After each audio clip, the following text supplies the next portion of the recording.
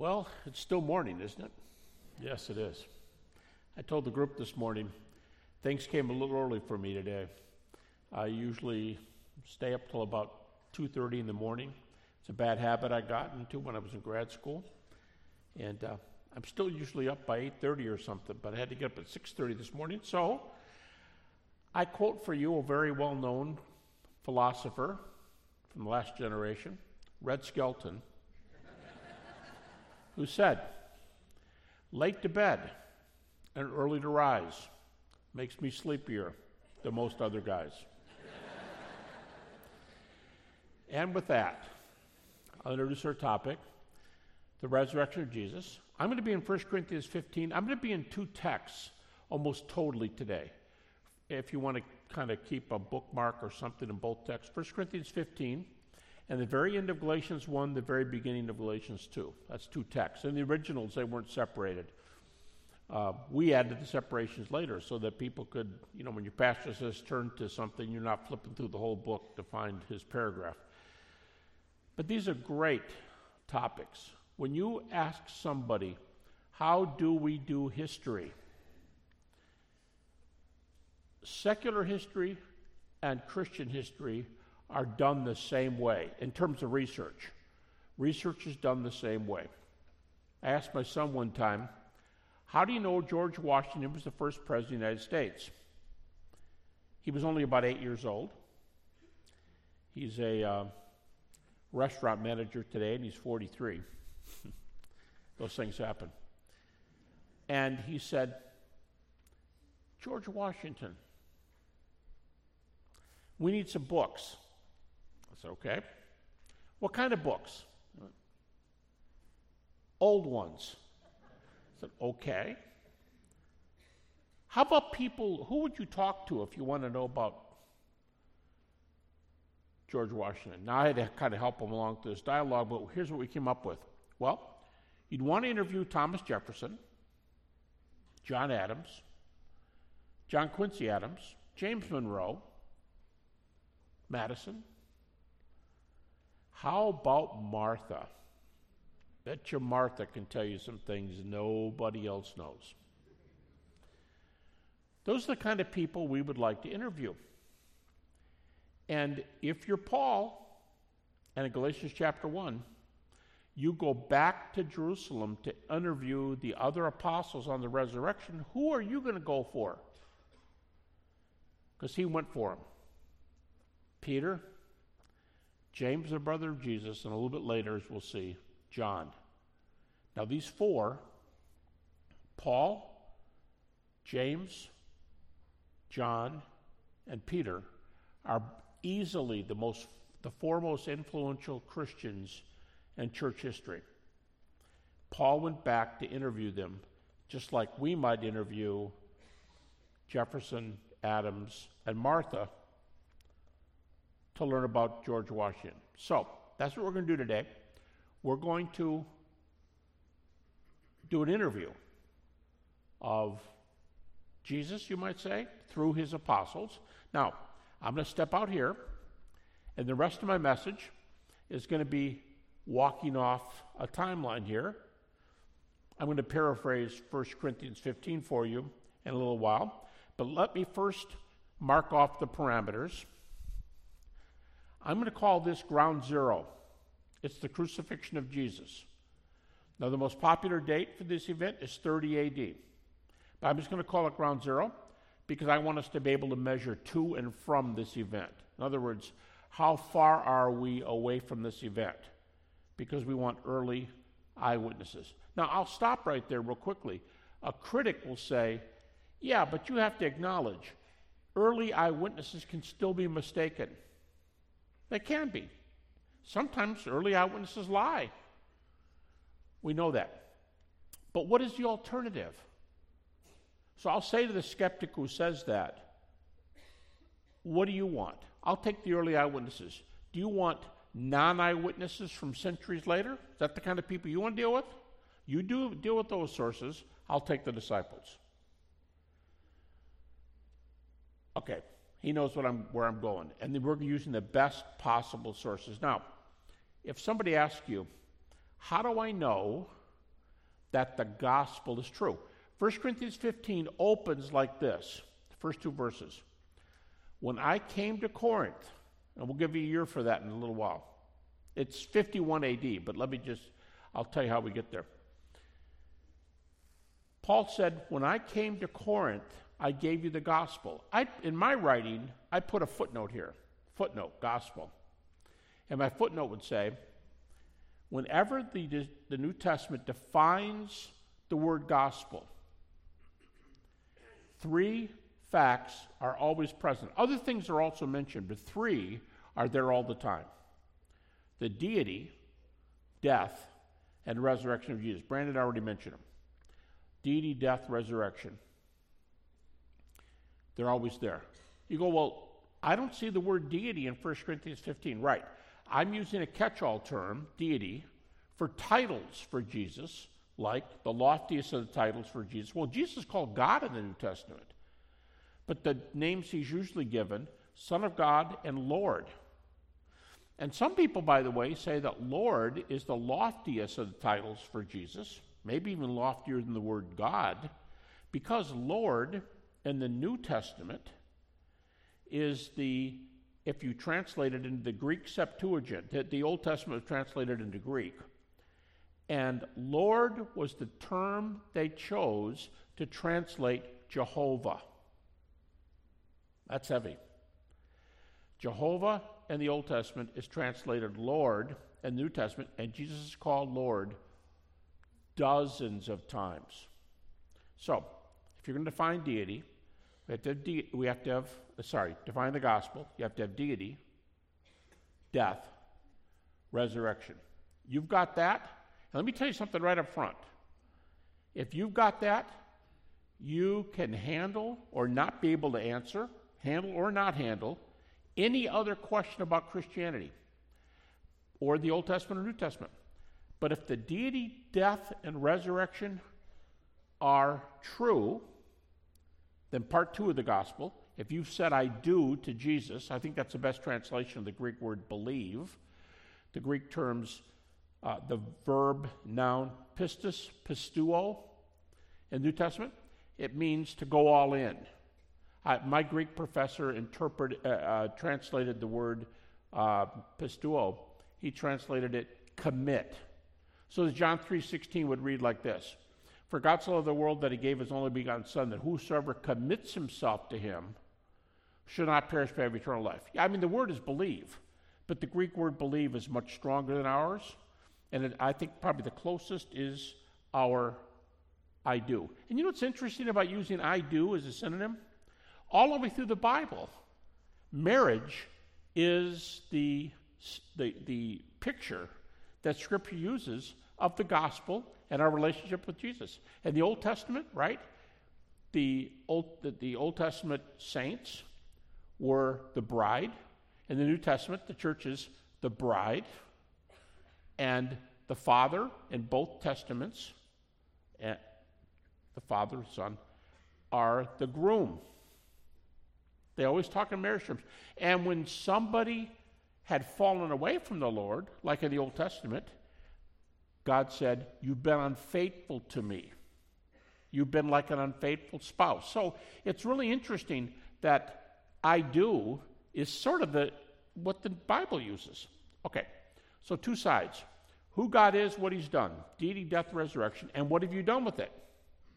Two sides. We're going to talk about both a little bit today, but mostly side one. Mostly the death and resurrection of Jesus. I may say a couple things about deity, but mostly death and resurrection. Okay, this is the beginning. Ground zero, Jesus died. That's creation. That's 2018, way off the stage. Ask the average Christian, how do you know this event is true? And the average Christian goes like this, argues this way. If they know apologetics, they'll start with the Gospel of Mark. Now, I'm going to use critics' dates. They're not that much different than evangelical dates. But I just want to make, the reason I'm using critics' dates, I'm trying to make the point. Even if I use their dates, it does not change your argument. So you win with evangelical dates, you win with critics' dates. Either way, we're going to get our conclusion.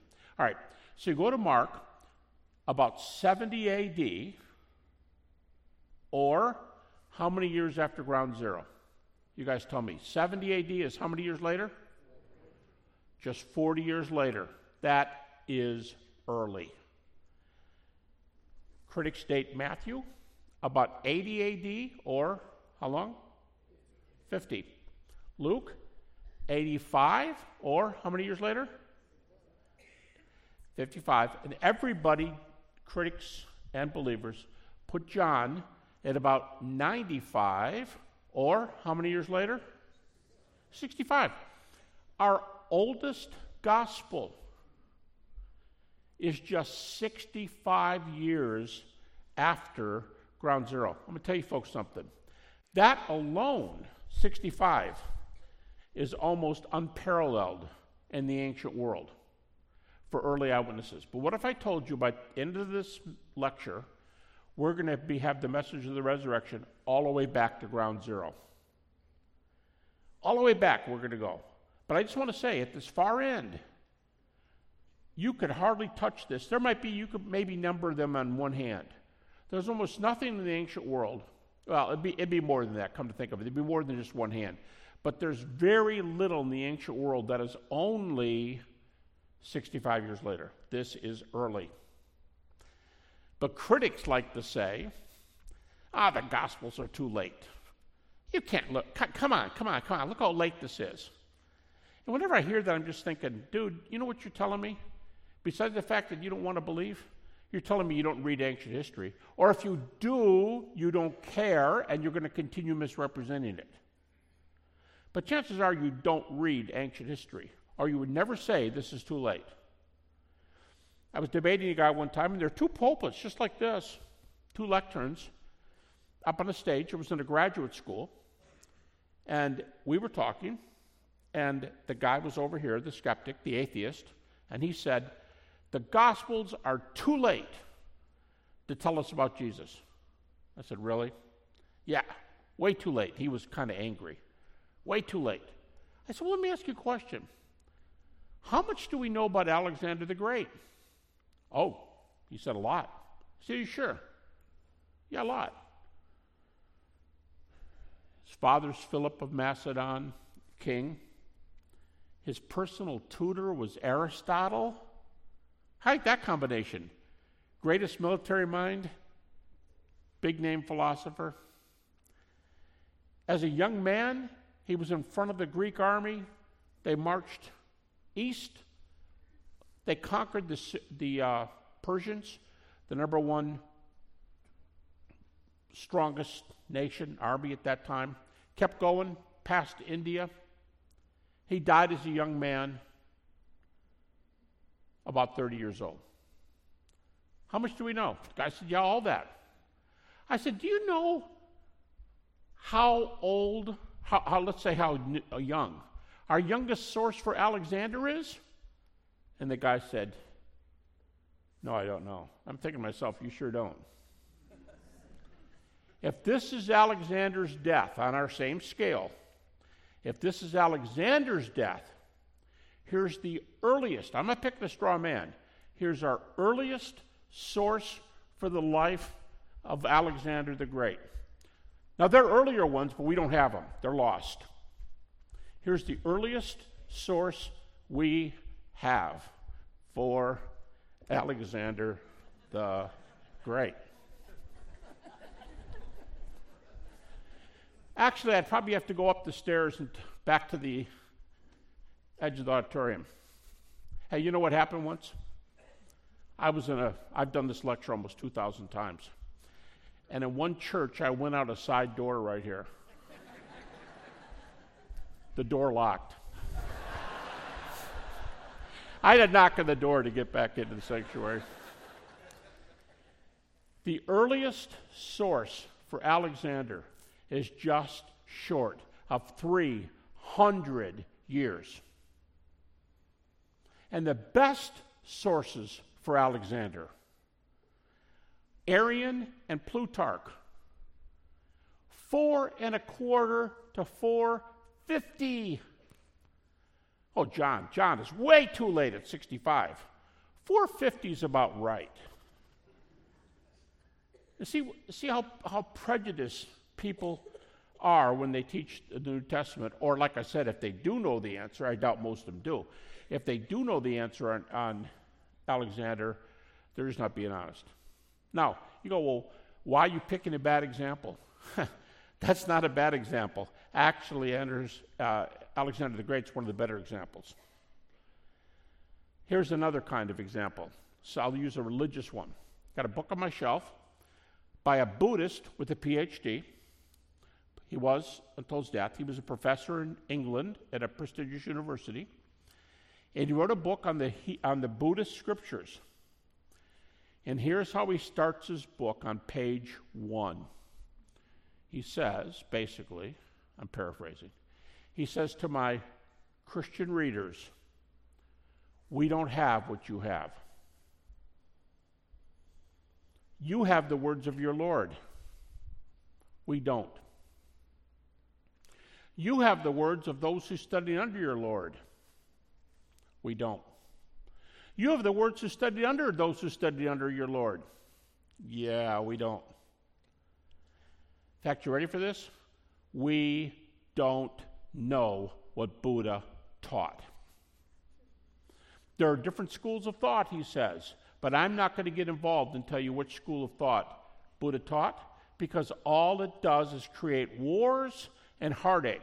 I won't answer the question because we don't know what Buddha taught.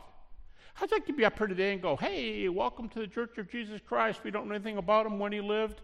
We have no good sources, and we don't know what he taught, but this church is about him.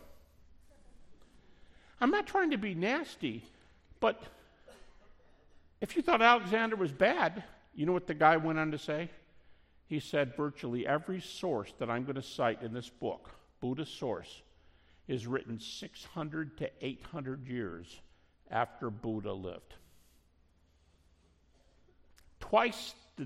More than twice, Alexander's dates. So before we start, I'm giving you 2 paths to argue for the resurrection. This is one. Use the Gospels from Mark to John and to argue what they say about the deity, death, resurrection of Jesus. They are good sources.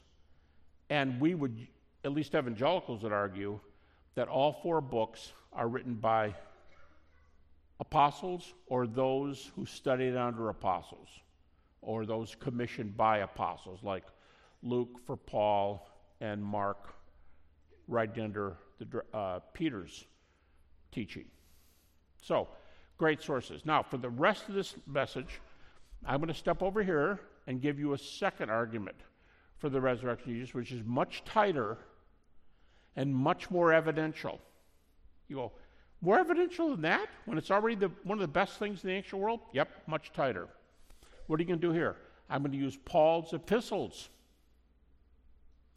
Okay. Why is, well, first of all, for starters, Paul's earlier than that. It's believed by virtually everybody that Paul was martyred about 63 AD. If Paul's martyred at 63 and the first gospel is 70, you know these are earlier. Right? Well, what do critics say about this? Now, I'm not trying to make fun of people, but the young people from 15 to 25 that are part of the growing number of atheists in this country and who often tend to believe that Jesus never lived, I don't know, maybe I picture them blogging in their basements of their parents' home. But they'll tell you they're scholars. They often tell you in their blogs they're historians. Wow, they throw these words around lightly. A lot of them haven't even started college. But they're scholars. And they'll tell you, I don't believe Jesus lived. And so Habermas, here's their response to me, and a lot of them have responded to me. Here's their response. You are cheating. Tell the people you're talking to you're cheating. You say you're doing this historically, and then you go right to the Bible. Let me tell you something. Bart Ehrman, atheist New Testament scholar and the best-known critic in North America, he goes right to the Bible. And if you don't quote verses with Bart Ehrman, he will quote them. Because true skeptics, ones who are scholars with PhDs who teach in major universities but they're not believers, they have no problem with you going to the New Testament because they do it. What's the difference? The guys in the basement don't know what they're talking about. And they're the crowd that believes Jesus has never lived. The scholars, Bart Ehrman says, I do not know a single professor in an accredited college, university, or seminary who believes that Jesus never lived. None. Now he says, I do know two scholars. Actually, I have dialogue with both of them, had debates with both of them. He said, I do know two scholars who are well-credentialed who don't believe Jesus lived, but they don't hold teaching positions. Not accredited teaching positions, neither one of them. That's Bart Ehrman. So scholars do not question Jesus' existence, except for those two. But the ones in the university position do not teach that. And they will use verses. You go, well, why are they going to use verses? The best thing I'd come up with is, I understand, I'm no biologist, I understand spiders make spider webs. And you ever wonder why a spider doesn't get caught when it runs across the web? Because a spider knows what strands to step on and which strands not to step on. It can do so very quickly. Why does Bart Ehrman quote dozens and dozens of verses? He knows where to go. In what sense? He's only going to quote verses that are well evidenced. The other ones, he thinks you're naive for using them. But he'll give you dozens, like what? Of the 13 books that bear Paul's name, critical scholars are going to unanimously concede 7 of them that you can use. They'll give you 7. You want to write papers for them in school? You want to cite these 7? They will not ask you why you're citing the New Testament. And the 7 they grant are the most important Pauline epistles. Like what? Well, here's the 7.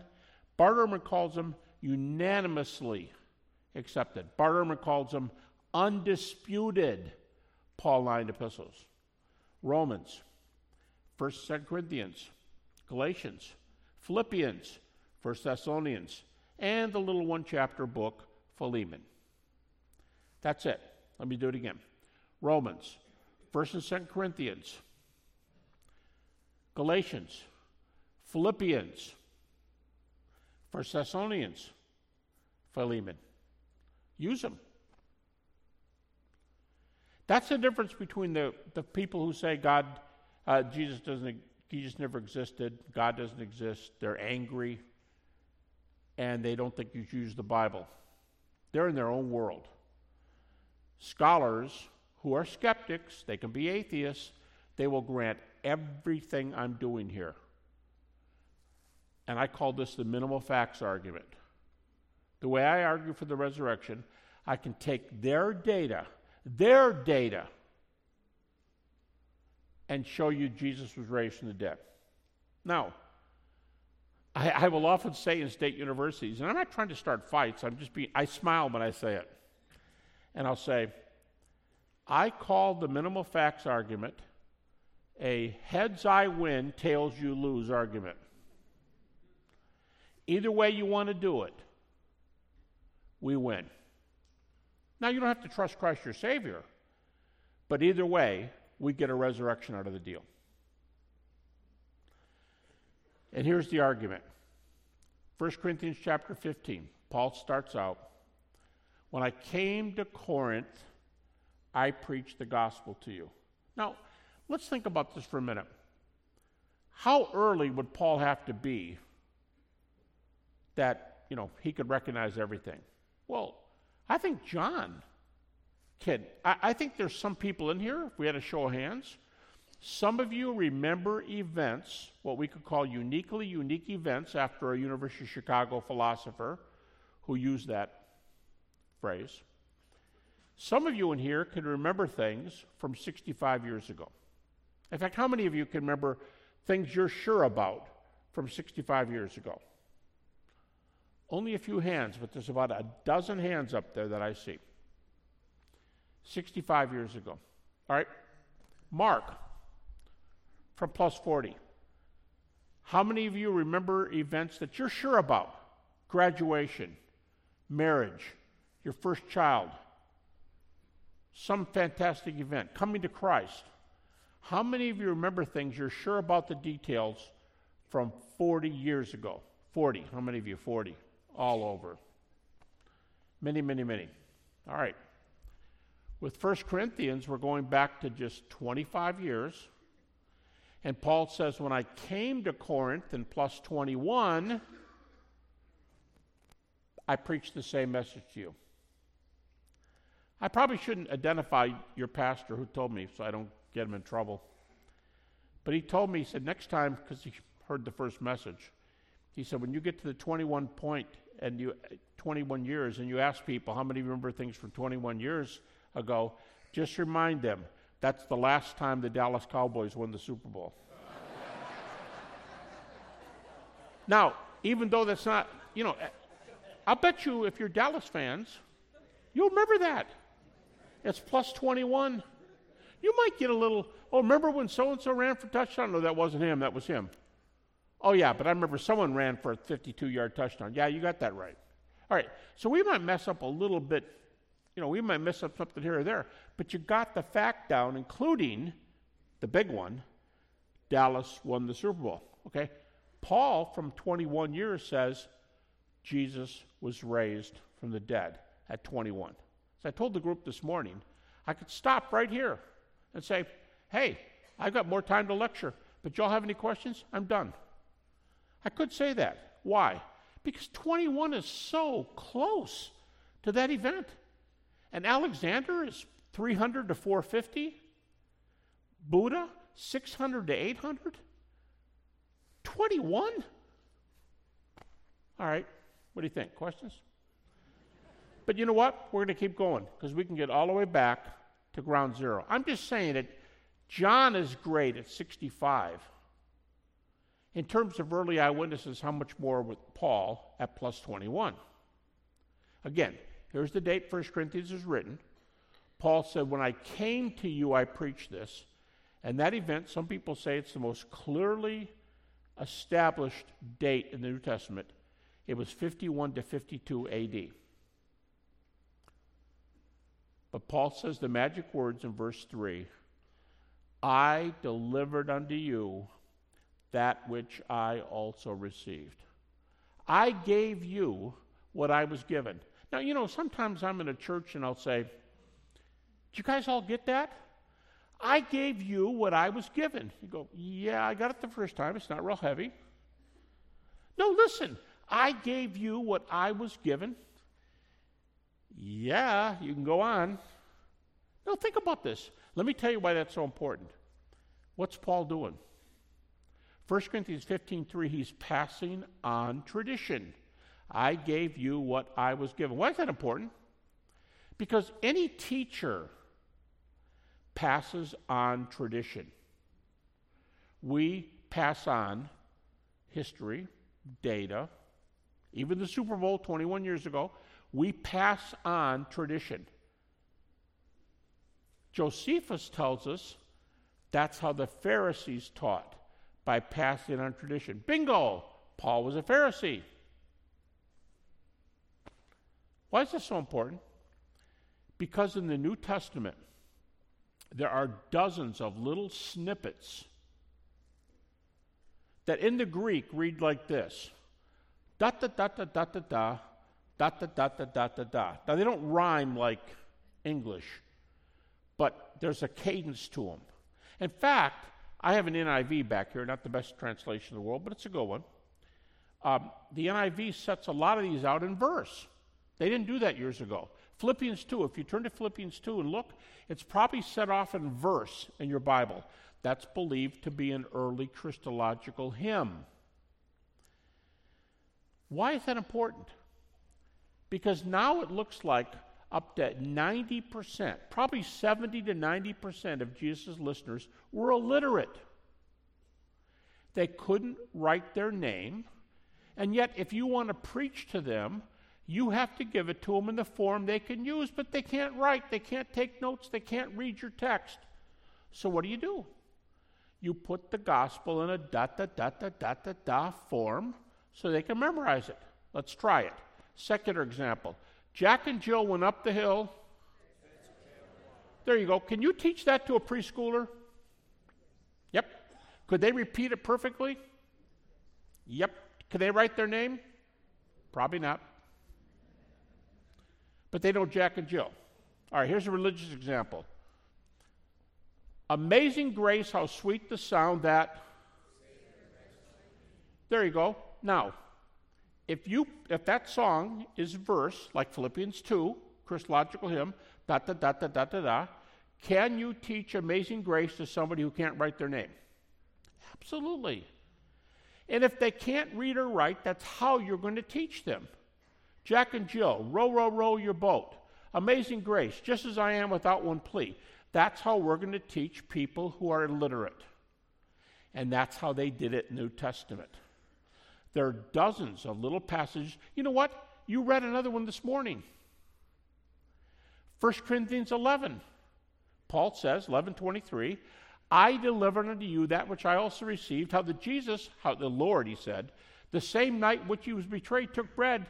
He broke it and gave thanks, saying, this is my body which is broken for you. After that he took the cup, and he said, but notice that phrase, 11:23 is introduced, I gave you what I was given.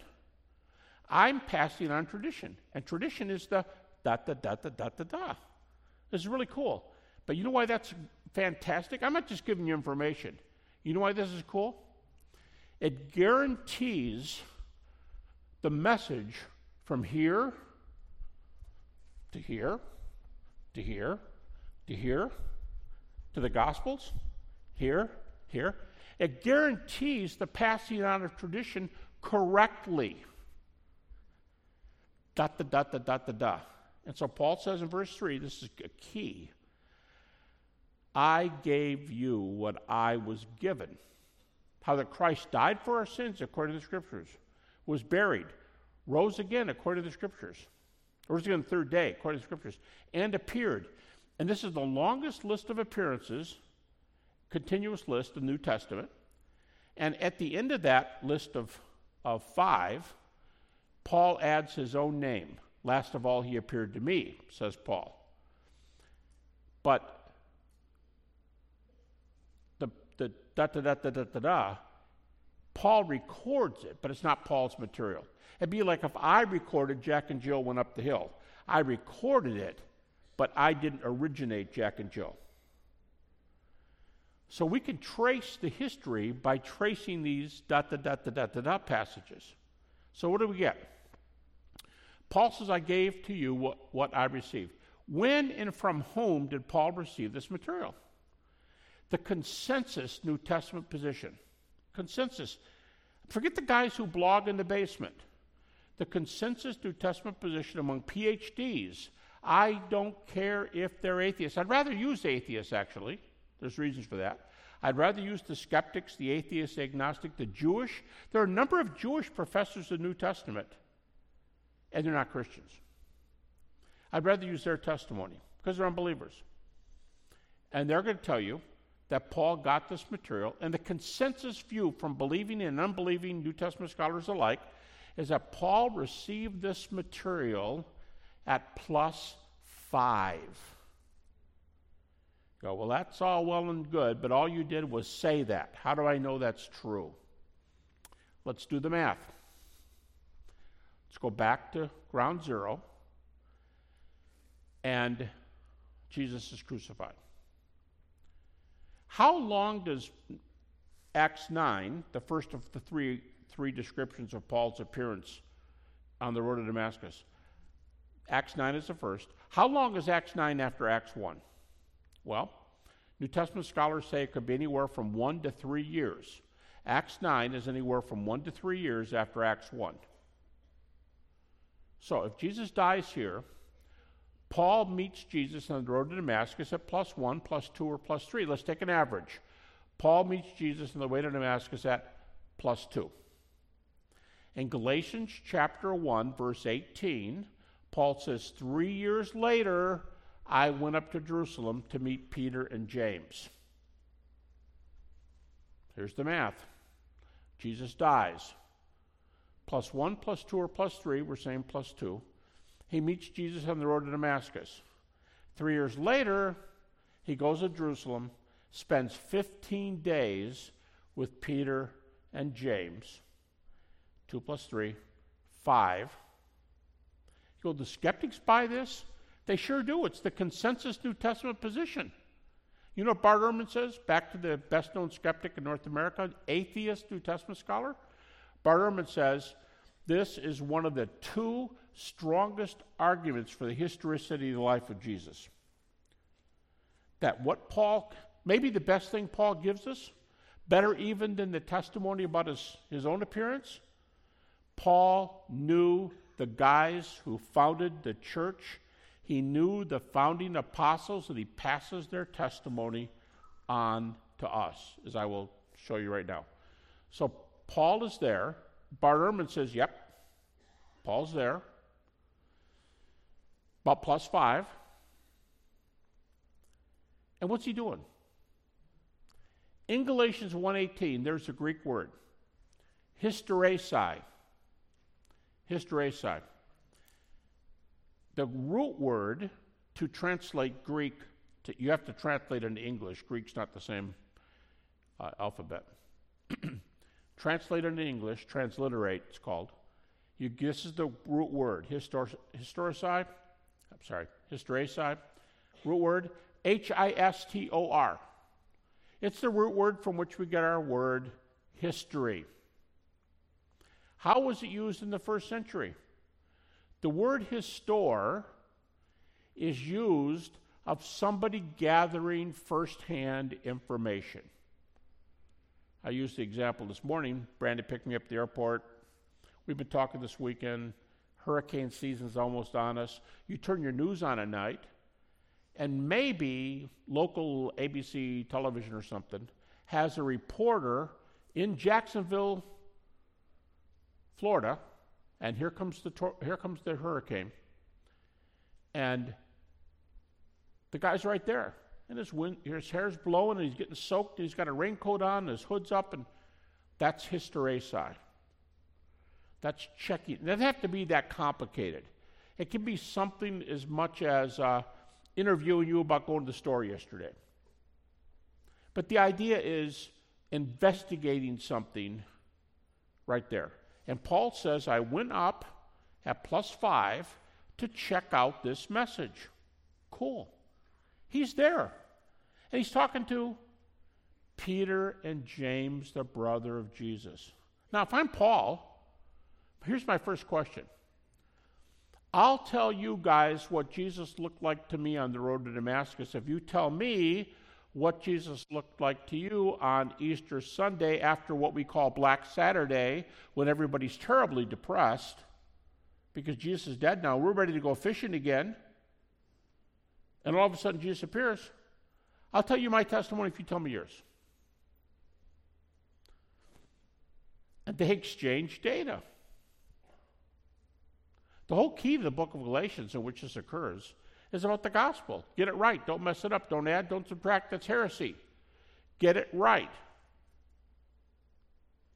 And so Paul tells us, they're there. He talks to them. He says as Galatians 2 starts, just a handful of verses later, he says, 14 years later, and critics put this at about 48, it's only 18 years after the cross, he said, 14 years later, I went up to Jerusalem again. Man, Paul's a good researcher. I mean, really. He goes up to Jerusalem again, and he had a meeting with, Paul's there, Peter's still there, James, the brother of Jesus, is still there, and guess who the fourth person is? John. The big four. No one is more influential in the early church. 2 apostles, Peter and John, and 2 who become apostles later, James, the brother of Jesus, and Paul, both of whom were unbelievers until they meet the risen Jesus. They're there together, and Paul says, Galatians 2:2, I set before them the gospel I was preaching to make sure I wasn't running in vain. And he says just a few verses later, 5 words in English, they added nothing to me. What does that mean? They added nothing to me means we were all on the same page. In fact, that's what Paul says in 1 Corinthians 15:11, after just telling about the appearances to them. He says, whether it is I or they, this is what we preach and this is what you believe. Paul's saying, you don't want to get the testimony from me? Go talk to Peter. Go talk to James. Go talk to John. I don't care. You're going to hear the same thing. Isn't that cool? Folks, that's our faith. That's the door that unlocks the kingdom. That's the yellow brick road to the Emerald City. And you can get it from any of the 4. Yeah, because they're all telling the same story. That's tight. Okay, we're back here. Don't make the mistake of thinking, yeah, we got it down to 5 years. That's only when Paul heard their testimony. If they told Paul their testimony, they had it before Paul. Fair? If I'm talking to you, I know what I'm going to say before I tell you. But it took a while. Paul gives it in 1 Corinthians 15:3. That text is in a ... form. It's a creed. It takes a while to put it in that form. Or let's do it from the cross on. It takes a while to put it in ... form.